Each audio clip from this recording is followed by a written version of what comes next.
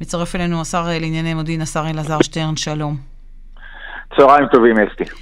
אתמול היית בממשלה, ואמרת שם בין השאר, אנחנו צריכים לעקור את המילה הזו סגר מתוכנו, אנחנו גורמים לאנשים לחיות תחת איום. תסביר לנו מה עמד מאחורי המילים האלה שאמרת אותם. שתי סיבות מרכזיות. הראשונה זה שהשימוש במילה סגר היום, יש לה השלכות לא שאולי יהיה סגר, יש לה השלכות כבר היום על בתי מלון, על חנויות שקונים אליים או לא קונים אליים, ואולי מעבר להכל גם על מצב הרוח הלאומי, שגם לא יש השלכות בסוף לכל הדברים האלה, לא רק על המצב הכלכלי, אלא גם על חיי אדם. זה דבר אחד. הדבר השני, שזה לא בדיוק עוזר. אם חס וחלילה, ואני לא מאמין ומקווה שלא נגיע לזה, נצטרך סגר, נטיל סגר. האנשים שלא מתחסנים, זה שאתה מאיים עליהם שהאומה תיכנס לסגר, הרי כבר אמר ראש הממשלה, זה כאילו שהם הולכים עם תת מקלה ויורים על חברים שלהם חיידקים. זה לא מוגזם? זה לא מוגזם, במיוחד אחרי שאנחנו גם מבינים שהמחוסנים גם הם נדבקים והם גם מדביקים אחרים. אסתי, נגיד ככה, אין ספק שהמחוסנים, גם אם הם נדבקים וגם אם הם מדביקים, זה הרבה הרבה הרבה הרבה פחות מאחרים. אין ספק שהחיסונים האלה עובדים. עכשיו את רוצה לדון האם כל ירי של תת מקלה כזה פוגע או רק חלקים פוגעים, או האם גם כאלה שהתחסנו נפגעים, כמה מהם נפגעים, זה יכול להיות. אבל אין ספק שהאחריות החברתית ערכית של כל אחד ואחת מאיתנו זה ללכת להתחסן. ואם יהיה לנו פה סגר, כשאני אמרתי, אני מאוד מקווה שלא יהיה, אז כן, הוא יונח על הכתפיים של אלה שלא התחסנו. אתה יודע, אם אתה אומר את הדברים האלה, אתה יושב בישיבות ממשלה, אתם מחליטים. חשבתם אולי להטיל סגר על הלא מחוסנים? אני אגיד ככה, אני חושב שהדיונים עם הייעוץ המשפטי צריכים להיות כאלה, של איך באמת אנחנו, איך אני אגיד לך, עם פגיעה מינימלית, אני לא אומר לכם אפס פגיעה. תסביר. אבל עם פגיעה מינימלית בזכויות הפרט, האנשים יבינו שהם צריכים להסתכל, בגלל שגם הם פוגעים בזכויות הפרט של המחוסנים.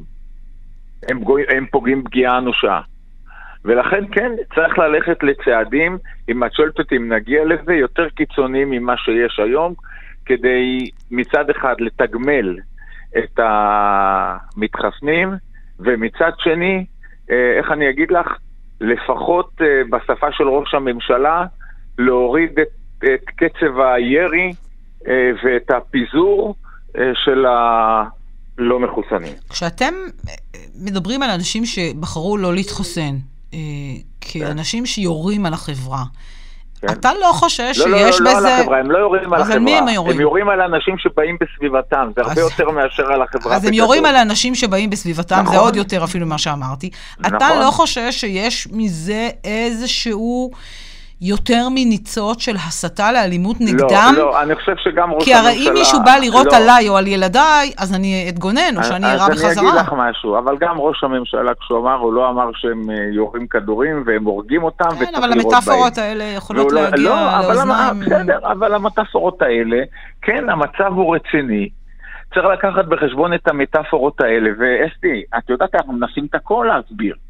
ואם עדיין יש פה כל כך הרבה שלא התחסנו, אז יכול להיות שגם צריך להשתמש במטאפורות, זה רק מטאפורה, שאולי תשכנע את האנשים, וזה בסדר. אבל כנראה שלא, אולי זה יעשה את ההפך. את אומרת לי יותר מזה, אסתי, את אומרת לי בוא נכניס את האחרים לסגר, בוא נכניס את מי שלא נכנס לבידוד, זה הרבה יותר קשה לו מאשר להתמודד עם המטאפורה הזאת, שבעיניי היא מטאפורה. לא, רק שיהיה ברור שזה לא הייתה הצעה, זו הייתה שאלה, לא יודעת לאן הולכים. אני מכיר את השאלות שלך, וכמה מתוכם יש טיזינג לתשובות. לא, לפעמים הטיזינג זה, אתה יודע, להוציא תשובה שאני לא מסכימה איתה. נכון, אבל זה עוזר למאזינים הפעם של שנינו, בדרך כלל שלך, להבין את המציאות. בכל זאת, יש כאן 800,000 או מיליון אנשים שלא התחסנו, רובם לא אנשים קיצוניים, רובם אנשים כמוני וכמוך, עובדים איתנו, חיים איתנו, חלקם משפחתנו, חלקם שכנינו, אם לא הצלחנו לשכנע עד עכשיו, באחריות הקולקטיבית הזאת, לא נצליח כנראה. אני רוצה להגיד לך משהו, אסתי. אני הבוקר, הבת שלי, עם משפחה שלה, קרובה, לעשות על האש בבית, אחת מהן לא מתחסנות, אז היא אמרה לי, אני לא אכניס אותם אליי הביתה. גם אם זה בחצר על האש. וגם אני לא אבוא, אם יש שם מישהי שלא התחסנה, בגלל שלה יש פרינציפים, וגם לי יש עקרונות, אבל יש לי יותר מזה חיים, שלי ושל הנכדים שלי, ושל ההורים של דורי, כי ככה זה אנחנו. ככה, אני חושב שזה, אני לא אומר לך, לפני שאנחנו, או לפני שאפילו המאזינים, שומעים שפה של איום, אני רוצה שיבינו את חומרת הדברים. זה לא אלעזר שטרן, זה שהוא אמר שהוא נגד השימוש במילה סגר, הוא לא חס וחלילה מכחיש קורונה. להפך, אני התחסנתי מהראשונים. גם את החיסון השלישי. אבל מה שאני כן אומר, חבר'ה, בואו תבינו את חומרת הדברים. תבינו שנכון שזה זכותו של כל אחד על גופו. וכן, לא ניקח את זה מאף אחד. אבל במקרה הזה אתה פוגע בזכותו של האחר על הגוף שלו גם כן. ואת זה צריך להבין.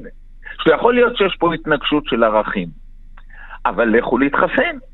בגלל שבאמת, אותם אנשים ערכיים, בגלל שלא מתחסנים בגלל ערכים אחרים ואמונות על הגוף שלהם, על מה שהם רוצים, גם לאחרים יש זכויות על הגוף שלהם. בוא נדבר על הממשלה שאתה יושב בה, הבטחתם ממשלת שינוי, אנחנו לא רואים שינוי, אנחנו רואים ממשלה... לא מאמין, נשבע לך, לא מאמין. אנחנו רואים ממשלה שמתווכחת בינה לבין עצמה, אנחנו רואים בלבול, אנחנו רואים הגבלות שכאלה ואחר כך למחרת ככה, ואנחנו לא רואים איזה עמדה אחת נחרצת, שוב חוזרים לדיבורים על סגר, ראש הממשלה, שמעתי את מיכאל שמש, כבר הכין איזשהו מסמך לסגר בחגים.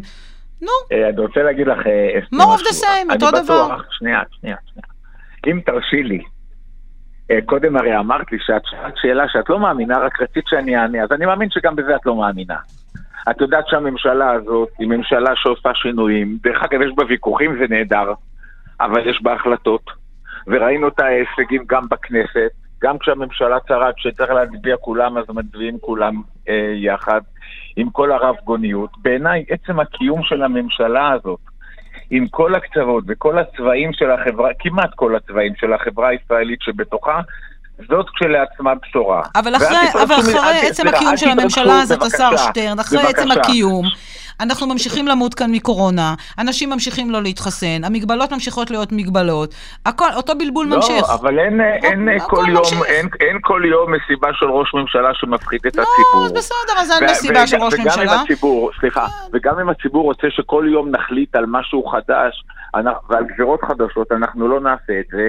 ואני אומר לך, תופסת אותי עכשיו בכמה שעות חופש במוזיאון אנו, העם היהודי בתל אביב, באוניברסיטת תל אביב. את יודעת כמה אנשים באים אליי ואומרים לי, אנחנו מתחננים לפניכם, תמשיכו ככה, תודה על מה שאתם עושים, אנחנו יודעים שאתם עובדים קשה בשבילנו. אתה יודע, שר שטרן, שתמיד לכל שר ולכל חבר כנסת יש את האנשים האלה שבאים ואומרים לו, תמשיך, איזה יופי מה שאתם עושים. אני יודע את זה, ואתה שומע גם את החיוך שלי הרי כאן, לא, אסתי, את צודקת. אני יודע שתמיד יותר קל לבוא לאלה שמזדהים איתך, מאשר לאלה שלא מזדהים אותך. יהיה סגר או לא יהיה סגר? יהיה סגר או לא יהיה סגר? לא יהיה סגר. לא יהיה סגר? כמה שתלוי בנו, את רואה, אנחנו מתראיינים, לא, את יודעת שגם על הרעיון הזה אני לא הלכתי בקלות, אני לא אוהב את הרעיונות בזמנים האלה. אני יודע, היה קשה לשכנע אותך. נכון, ואני אומר לך, נעשה הכל שלא יהיה סגר, וכן, זה תלוי בעם היושב בציון, בשכנים שלנו, בחברים שלנו, אנחנו מבקשים מהם, בכל השון, כי מתחננים. לכו להתחסן. אם זה פוגע בכם קצת, א', זה לא פוגע, שמענו קודם את דוקטור ברוש מאשדוד שאומר, כבר מאות מיליונים התחסנו, אנחנו יודעים שזה הרבה פחות מסוכן מכל דבר אחר, אבל אני אומר עוד פעם, אתם חושבים על עצמכם זה יפה, אבל תחשבו גם על כל אלה שמסביבכם. לסיום שיחתנו, אתה אלוף במילואים, אני רוצה עניין אחד ביטחוני. חברת הקואליציה ממרץ, חברת הכנסת רינאוי זועבי, התראיינה לרדיו מכאן, ואמרה, הקואליציה הזאת תיפול אם תהיה תקיפה צבאית בלבנון. ככה היא רואה את הדברים, ככה היא מבינה אותם. כבר הייתה תקיפה צבאית בלבנון, והקואליציה לא נפלה. לא כזאת תקיפה, תקיפונת. אוקיי. על כבישים. כן. אני שמח שאתם מנסים להתאפס בכל מילה שכל אחד ממרכיבי הקואליציה... אתה יודע מה, בוא נעשה שאלה עקרונית שלא קשורה רק אליה. האם הממשלה שאתה יושב בה תחליט, אתה אלוף במילואים, תחליט החלטות ביטחוניות לפי רע"מ ולפי חברי כנסת שמתנגדים להחלטות הביטחוניות האלה שצריכות לשמור על גבול הצפון, הדרום, המרכז וכו'? אני רוצה להגיד לך משהו. העם בישראל יודע שהממשלה הזאת תקבל את ההחלטות הכי נכונות, ללא פוליטיקה, מה שנכון כדי להקנות ביטחון לכל אלה שיושבים בישראל, ערבים, יהודים, דרוזים, מה שאת רוצה, זה דבר אחד. והדבר השני, נגמרה מערכת הבחירות, אנחנו צריכים לבשר את זה לכולם.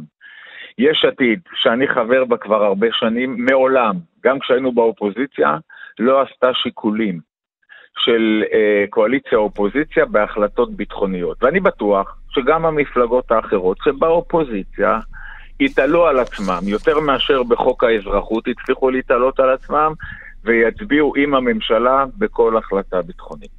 אלוף במילואים, השר אלעזר שטרן, שר המודיעין, יש עתיד, תודה רבה לך. יש עתיד, תודה גם לך ולמאזינים.